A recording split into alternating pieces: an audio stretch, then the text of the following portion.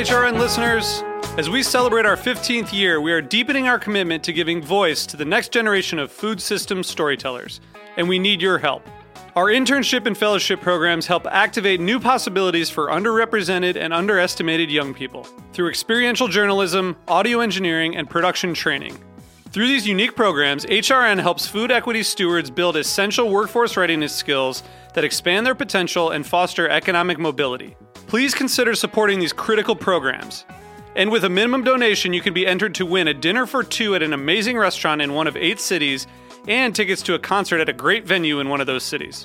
We have incredible partners across the country who have donated, as they also share our passion for helping to educate the next generation of food systems storytellers. Check out heritageradionetwork.org/15 to donate and enter to win today. That's heritageradionetwork.org/15 to donate and enter to win today. And make sure you donate before March 31st. Thank you. The following program has been brought to you by Rolling Press, a family-run, eco-friendly printing company. For more information, visit rollingpress.com. I'm Grace Bonney of After the Jump, and you're listening to Heritage Radio Network, broadcasting live from Bushwick, Brooklyn. If you like this program, visit heritageradionetwork.org for thousands more.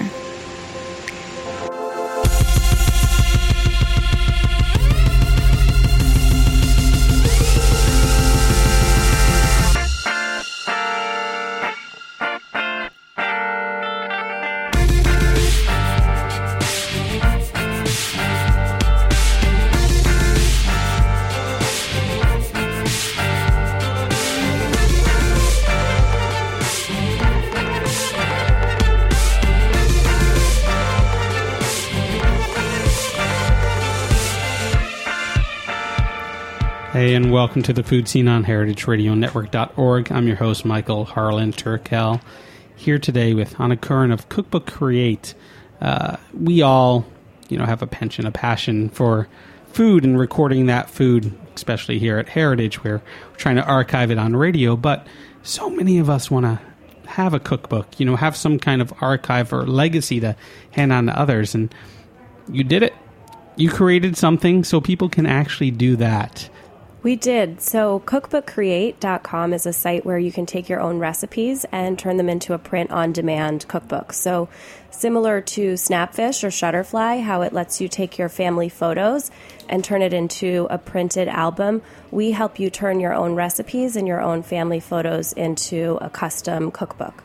So, we're going to talk a little bit about your past because you have such an interesting, mixed, varied, from fine arts to printmaking, dancing, a lot of technology, strategy, even political campaigns. And to, define yourself or end at this, I think we have to know a little bit about before.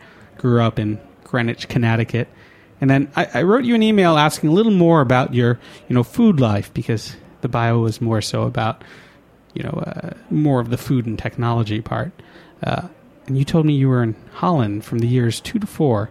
That's true. Tell me a little bit about how formative that was, or what you remember of that experience. Sure. So my family lived over in Holland from when I was about 2 years old to 4 years old. My father worked for Philips. And while I was over there, both my mom and dad worked. And I had this wonderful woman named Els who was engaged to an Indonesian fellow named Peter, who cared for me. And so I have all of these memories of Oma Simon, who was Peter's mother, cooking dinners for us with these exotic, spicy flavors that I hadn't really arrived at anywhere else in my 4 years of worldly life prior to that. So I remember, those things. And I also remember there are a couple different breakfasts that they would serve in Holland, and I don't think this was just for kids. I think adults actually ate this too. One is both involve toast and butter. So you make your toast, you put your butter on it, and then one is topping it with chocolate sprinkles, and there's a specific name for it that I can't remember, but that's actually your breakfast, is toast with chocolate sprinkles. That's one. And another one was they had these sort of like coconut cold cuts, and it was half white, the regular coconut color, and then half this hot pink. And it was somehow, I don't know, sliced or, whatever it was. And so it was the same sort of shape and size as a slice of ham or a slice of turkey. And you would take your piece of toast with your butter and you would put your coconut cold cut on top, and that was your breakfast. So I think a lot of my memories of Holland involve sugar. Yeah, a lot of sweets. Because you also tell me what salty licorice and and that's the funny thing. So candy over in Holland is actually very salty and very bitter. And they had this the same way we have ice cream trucks here. They had a candy truck. And the candy truck would come around and you could get your salty licorice in a fish shape and a bow tie shape and this other shape. And, and it all was just variations of salty licorice and mostly that dark black licorice, and really not a flavor that most kids like. I mean, it must have been fun. Well, you were like 2 to 4, so you didn't get to see the reaction of others. But seeing your face when you got duped into that first bite of salty licorice. Right. It was not my definition of candy, I'll tell you that much. But the ice cream, the strawberry ice cream. The ice cream. So they also had these ice cream containers that you could get at, I don't know if it would be a convenience store. It definitely wasn't at the grocery store, but these tiny individual, basically strawberry-shaped containers that looked like a huge strawberry about the size of your fist, and they were filled with strawberry ice cream, and the cap had the green sort of leaves, and that opened up and revealed this amazing strawberry ice cream. Let's go back to the States. Your mother's cooking casserole. What is that? Ground beef, onions, peas, and cherry clafouti. Where did those dishes come from, and how did they become such memories of yours? So that's a great question. Where did those come from? So my mom did sort of two styles of cooking. One was, oh crap, it's Tuesday night. I just got home from work. I'm tired. What can I make? And then also, what will my picky daughter not complain about? So one of the things that fell into that category was this, it's just macaroni casserole, but I thought it tasted great, still do, and it reminds me nostalgically of childhood, and really all it is spiral pasta or elbow shape, and you cook up that pasta, you brown your ground beef, and then you also saute up onions and put in some frozen peas, and that's it. And it's very comforting, very good, and super tasty and fast, and you can make it on a weeknight. So that's the one category of my mom's cooking that I got to experience growing up. And then the other category, I think, was more in the entertaining category. In our family, my aunt always hosted Thanksgiving, and my mom always hosted Christmas. And entertaining, there was this set of recipes and tradition that went along with what the meal was. So, let's say Thanksgiving is always the traditional turkey. And then for Christmas, sometimes it was a goose, sometimes it was lamb. And cherry clafouti doesn't actually fit into any of that, but it was, my mom studied abroad and did spend some time in France and picked up this recipe for cherry clafouti, which really is just custard with cherries. But as a child, the dish seemed so exotic to me because you actually cook it with the stones still in the cherries, and our American food and American palate, our pies, we take the pits out, and you don't really have that experience of, taking a scoopful of a dessert and having to spit out a pit. And so, I don't know, for some reason that made this dish stick out in my mind. It'd be interesting, most Americans, if they were eating pie and found a pit, they'd be, pissed. They'd be like, what the hell? And you probably have like this weird little flashback about cherry clafouti. But I like that you distinctly have these two different categories in your mind, but at the same time, they're both familiar, of family. And, segueing into Cookbook Create, those are the things that you want to pass on. And it's hard to say, oh, well, I have this recipe here and this recipe here and from this cookbook and from this experience. How do you put that all in a space? It used to be little recipe boxes. It used to be cards that people handed out. Do you remember how your family traded those recipes? So the inspiration for Cookbook Create actually came from this gift that my aunt had given to my mom back in 1969. And it was a notebook that she had handwritten about a dozen recipes in the front of the book. And my mom added all of these recipes to the book over the years. And I was looking for this recipe that my grandmother used to cook for my dad when he was younger, these chocolate drop cookies.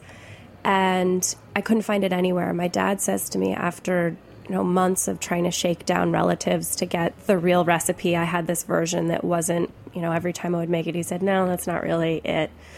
So I was looking desperately for a version of this recipe. He says, you should look in your mom's cookbook.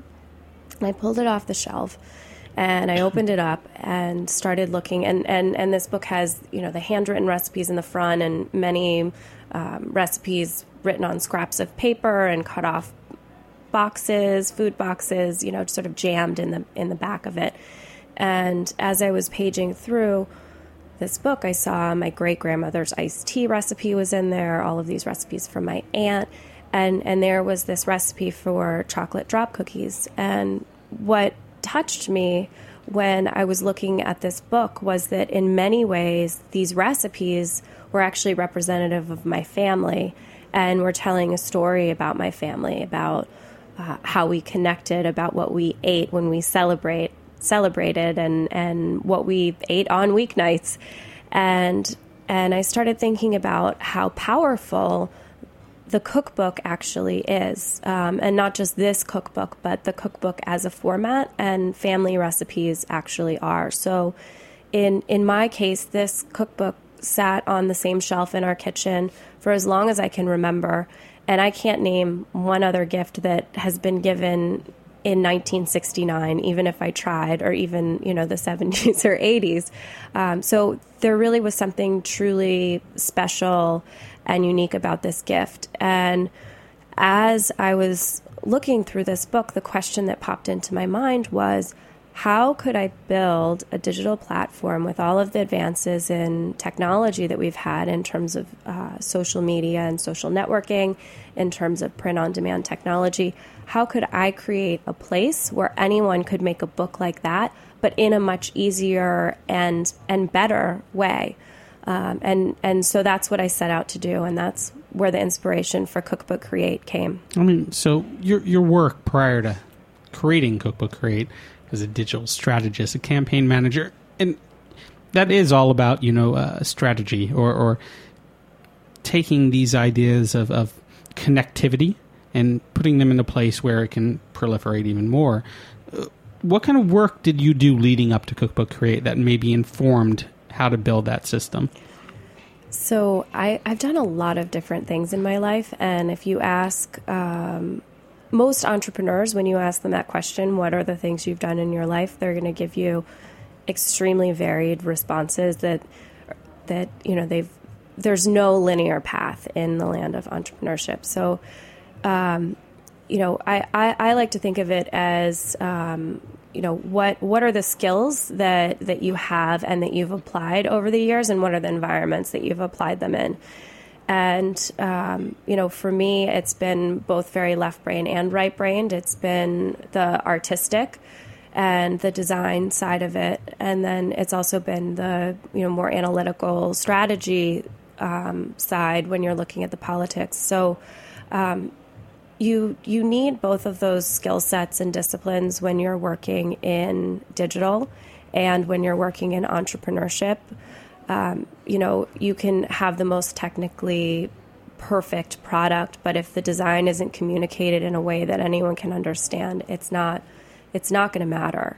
I think I've been very fortunate to be able to really explore lots of different territories. So in college, I did a lot of printmaking and human figure drawing. I did a lot of intaglio printmaking, which is actually developing images on copper plates. So you'll use a protectant that you paint across the sheet of copper and scratch out wherever you want the ink to remain, and then let the copper plate sit in an acid bath. And this is all sort of dangerous and art school is all about the caustic, Yeah. Yeah. And, and I also got to do letterpress setting. So I've actually set letters on, lead type. Our school had actually the printing press that Barnum and Bailey Circus used to print all of their promotional posters. So I do get to state that I got to print on Barnum and Bailey's printing press. Yeah. So it seems like you also inherently have to know all these processes in a way to inform the final product. So you're talking about, having a family that shared recipes, how those recipes were formatted, how those recipes were shared, and what they should look like afterwards. So to build out a system like Cookbook Create isn't easy. I mean, there's lots of different steps that have to go through. Yeah, so I think you're asking about two sort of different things. So recipes actually are really interesting when you start thinking about them and thinking about the format. So here in New York at NYU in the Fales Collection, they have over 56,000 cookbooks. And I was lucky enough to get a tour from one of the women that curates all of the books that they have in their collection. And I was asking her, can you tell me about recipes and how they've changed over time? And they've changed significantly. So prior to, I don't know when the historical marker would be, but it used to be that cooking really was passed down. It was something that you learned by doing. And so you learned from firsthand observation to making it on your own. And now that's not the case. So in that time frame, recipes would say, add the chicken, the asparagus, and whatever, and it would say prepare the asparagus. Now, it wouldn't tell you which way to prepare the asparagus because there was one known way in that family, and so the and there's we still see remnants of this type of cooking where you'll hear people lovingly complain about their grandmother's recipes and say, well, she just says a dash of this and a pinch of that and never gives me an exact measurement. And that's because you need to learn by doing. You need to learn the techniques, the basics, in order to be able to make those types of recipes. And now we've moved to an era where I learned a lot of my cooking from watching TV shows, and so in this day and age, people really are learning from reading and from TV, and it's a very different way to learn cooking. So you're learning through observation, but not actually doing, and then not actually seeing or tasting the result. So there's a lot of interpretation that comes through as you're experiencing the recipes. So the history of recipes and how they were written at a certain period in time and how they're written now, they're very different. And then even if you look at recipes from different authors, so when we were looking at building our platform, I analyzed, maybe at least 500 different cookbooks to see what's the format of a cookbook, and I have to tell you there isn't one. So, and this is looking at some of the greatest cookbooks of all time, some of the newest, some of the older ones, and there is no standard. There are standards in practice, but not one. And so what we did was we basically looked at all of the different options and came up with the ones that we thought were the best and also the most flexible. So the thing about recipes is recipes are like family. They're all different. They're all different. So we really wanted to be able to build a platform where people's own voice, own story, own recipe can shine through, but then also give a little bit of guidance in terms of, if you're passing this recipe on to someone and they've never actually watched you make it before, what are the things they're going to need to know in order to be able to do that? It's been funny. I'm working on a few cookbook projects right now, and an editor will hand you over a style sheet, which is pretty much that protocol. And the first thing you want to do is break that. The first thing you want to do is create that personal, point of view and kind of modulate it to your, ownness. Yeah. And the last thing they want to happen is that. But you've created such a great symbiosis of those two things, so people can be expressive, but also, be analytical, as you've said before. And we're going to come right back, talk a little more about Cookbook Create, Southwest Interactive Cookbook, and so much more. You've been listening to The Food Scene on heritageradionetwork.org. We'll be right back.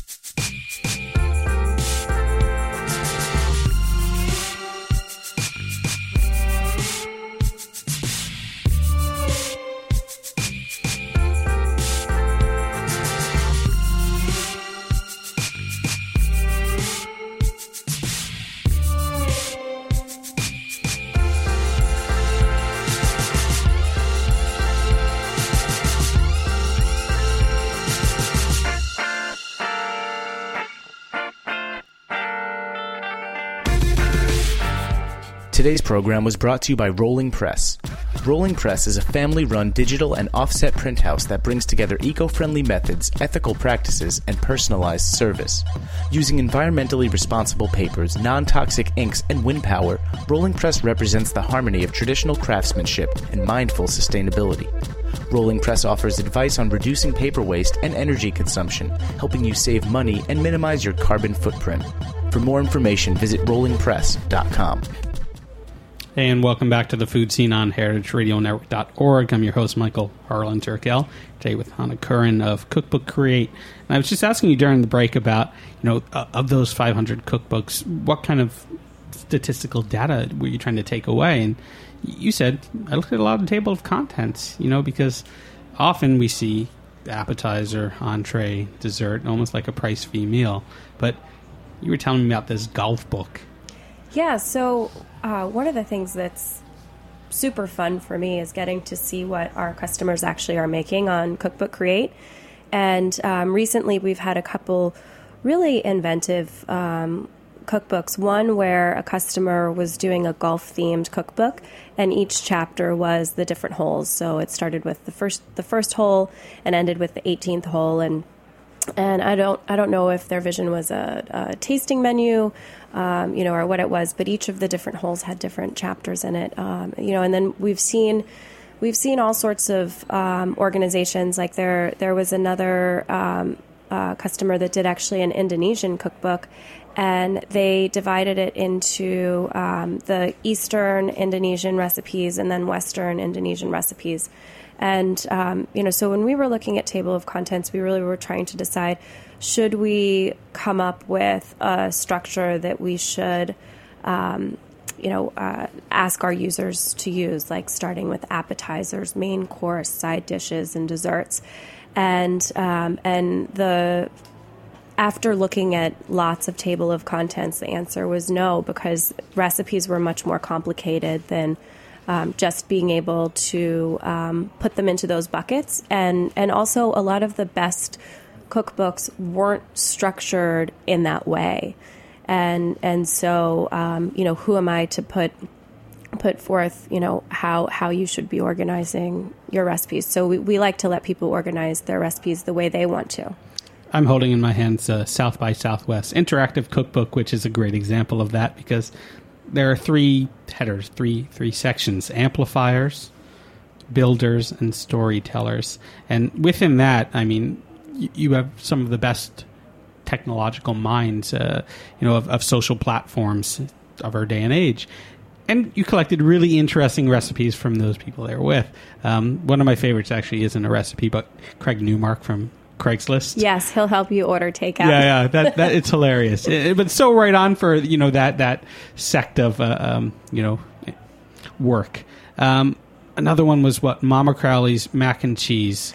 Yeah, Mama Crowley makes a really good mac and cheese. We made it to photograph it for the cookbook, and that was one of the favorite dishes that we made. So If any of you are lucky enough to get invited over to the Crowley household for macaroni and cheese, definitely go. It's amazing. Well, then Dennis Crowley is the CEO of Foursquare. Of Foursquare, yes. You know, and that's something where you often see people checking in at restaurants, and yet the recipe that he wants to give is of his own family. So you see all these, you see lineage, you see, family lines, family trees. Those are the most important recipes that people want to share rather than, I'm not discrediting other cookbooks, but there's usually not a forum, an opportunity to share those things unless you're a published author.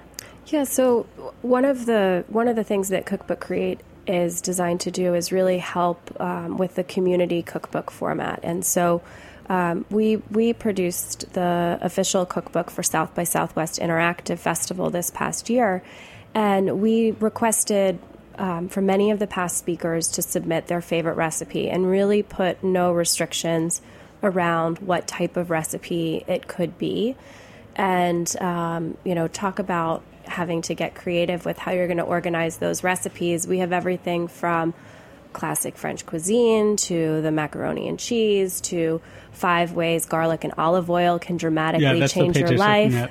From Jonah Peretti, who's the founder of BuzzFeed. We have shots in there, glow-in-the-dark cocktails. Tell me more about these from the MIT lab. Yes, yeah. So vitamin B12 glows in the dark. And if you put some of that in your cocktails, you can have a glow-in-the-dark cocktail party. Yeah. I mean, was this food apparent at South by Southwest, or was everyone just lining up for Franklin barbecue? So, what do you mean? Like, were people making glow-in-the-dark shots during the festival? So, yes, there actually was a glow-in-the-dark cocktail party that MIT hosted, yeah. That's awesome. Yeah. So, I mean, this collection is not just people sharing their favorite things, but it's such a time and place. It is. So what we really wanted to do was show the South by Southwest community and celebrate really the individuality as well as the diversity. And so we asked the contributors to share a recipe and their story behind the recipe. So there's everything from salsa that has Star Wars inspired names to, you name it. So one of my favorites actually is Randy Zuckerberg. She contributed a recipe for bald eagle cookies, which you basically take a jet puffed marshmallow, dip it in melted white chocolate, and coat it with coconut, and give it a cashew nose as its beak, and then little black icing eyes, and you stick it on an Oreo so it has its black mantle. And these things are fantastic and super fun for kids. Kids love them. The adults love them too, actually. I can see that also being, it sounds a little terrible because it is our national bird, but making that into a s'more, seeing that thing melt down. You could make it into a s'more. I was thinking that Stephen Colbert would want to serve them at his 4th of July party because he's such an Eagle fan, Absolutely. but I don't know. Available on Cookbook Create, right? Yes, you can purchase the South by Southwest cookbook on cookbookcreate.com. What you can also do on cookbookcreate.com is check out the recipe exchange. Even if you don't necessarily have that idea for a cookbook yet, but you're looking to be inspired, you have this bank of wonderful recipes from a very diverse crowd of people. Tell me a little bit about having that be kind of a public forum. Sure. So on Cookbook Create, one of the first questions that we get from our users is, if I want to keep my recipes private, can I? Because a lot of people do have family recipes that they don't want to share with everyone. And so we give everyone the option to keep recipes, just to themselves or to share them with the community. And we see that most of our users do want to share their recipes with the rest of our members on the site. And we have lots of different perspectives in terms of culinary, cuisine, you name it. It's everything from, quick dishes that you make in a can to, every sort of dip under the sun. I've recently discovered that there are all these dips that I didn't know about. I didn't know that you could make chicken buffalo dip. I didn't know that you could make... well, that one's gross. I'm not going to say that one. Well, at the same time, I would buy a book called Dips Under the Sun. Yeah. There you go. Yeah, we'll make a book for you. We'll make you a dip cookbook. And then the other thing that we're seeing a lot of actually is there are a lot of ethnic groups. They don't have great resources for recipes. There aren't cookbooks that have extensive repertoires of what they're used to having in their own countries in terms of recipes, and there aren't great websites for them. So we're seeing a lot of families, we've seen a lot of Indian families put together cookbooks. I mentioned Indonesian earlier. We've had a bunch of Jewish heritage cookbooks with, I just learned this, I learned about a dish called cholent. So when you're not allowed to cook. Cholent, yeah. And I just heard actually the story that the crock pot was invented so, for the day when you're not allowed to cook. So you could put your ingredients in the day before and then it would be ready for you. And that was actually the original purpose of the crock pot. So we might do a spin-off news piece about that because that's kind of amazing to think about. Because in college, I actually was doing a photo documentary about a Chabad house down the street, and they'd every once in a while be like, "Would you mind turning on the oven and heating this up for me?" I'm like, "You're not allowed to. Just because I'm Reformed doesn't mean you're allowed to ask me to do that stuff." Right. For me. And I'm like, I get it. Is that cheating or not? No, We're not sure. Then I'm like, but maybe I'll become an entrepreneur and start the Jew crew where I go into Hasidic and pay me $5. I'll exactly. turn on your oven. Yeah, but the crock pot defeated me. Yeah, many a times. There you go. That's fascinating. There are so many families going on there too, and sharing it with greater communities. I know I saw recipes of the week, like a blackened fish taco and Mexican hot chocolate, and it's again such a diverse and such an interesting. You could just poke around there forever. Do you ever get to meet these people? Do you ever get to eat their food? Do you cook their recipes? I know that was a lot of questions in one. Yeah, so that's actually a fantastic question. So I'm getting ready to go on a tour around the country, and I'm going to be hosting parties in different cities and meeting my customers and meeting the local community of home chefs. We're going to be doing potluck parties, and so I haven't met a lot of my customers yet, so I'm looking forward to meeting them. Well, how can people kind of watch this national tour of yours? So the best way would be to follow us on Twitter. We're at Cookbook Create on Twitter, and then I'm just at Anna Curran on Twitter. Excellent. Well, you never know. You could be in Des Moines and a whole bunch of people flocking. What are some of the smaller, interesting cities that you're really excited about? So I haven't done very much planning, although I need to start because the trip is coming up soon. I'm leaving in mid-July, so the only two places on the list so far are Orlando and San Jose. And then beyond that, I'm going to do a West Coast tour first. Awesome. So that's where we'll start. Excellent. Well, we'll be watching on Twitter and looking forward to what recipes you unearth and bring back to the Cookbook Create community. If you haven't already, go check out cookbookcreate.com. It's just such a wonderful site, aside from making a cookbook for yourself, your family, to see what other people and other families are doing and disseminating. Anna, thank you so much for being on. Thank you so much for having me. You've been listening to The Food Scene on heritageradionetwork.org. I'm your host, Michael Harlan Turkel. Hoping to have you back here next Tuesday at 3. Cheers. Thanks for listening to this program on heritageradionetwork.org. You can find all of our archived programs on our website or as podcasts in the iTunes Store by searching Heritage Radio Network. You can like us on Facebook and follow us on Twitter at @heritage_radio. You can email us questions at any time at info@heritageradionetwork.org. Heritage Radio Network is a nonprofit organization. To donate and become a member, visit our website today. Thanks for listening.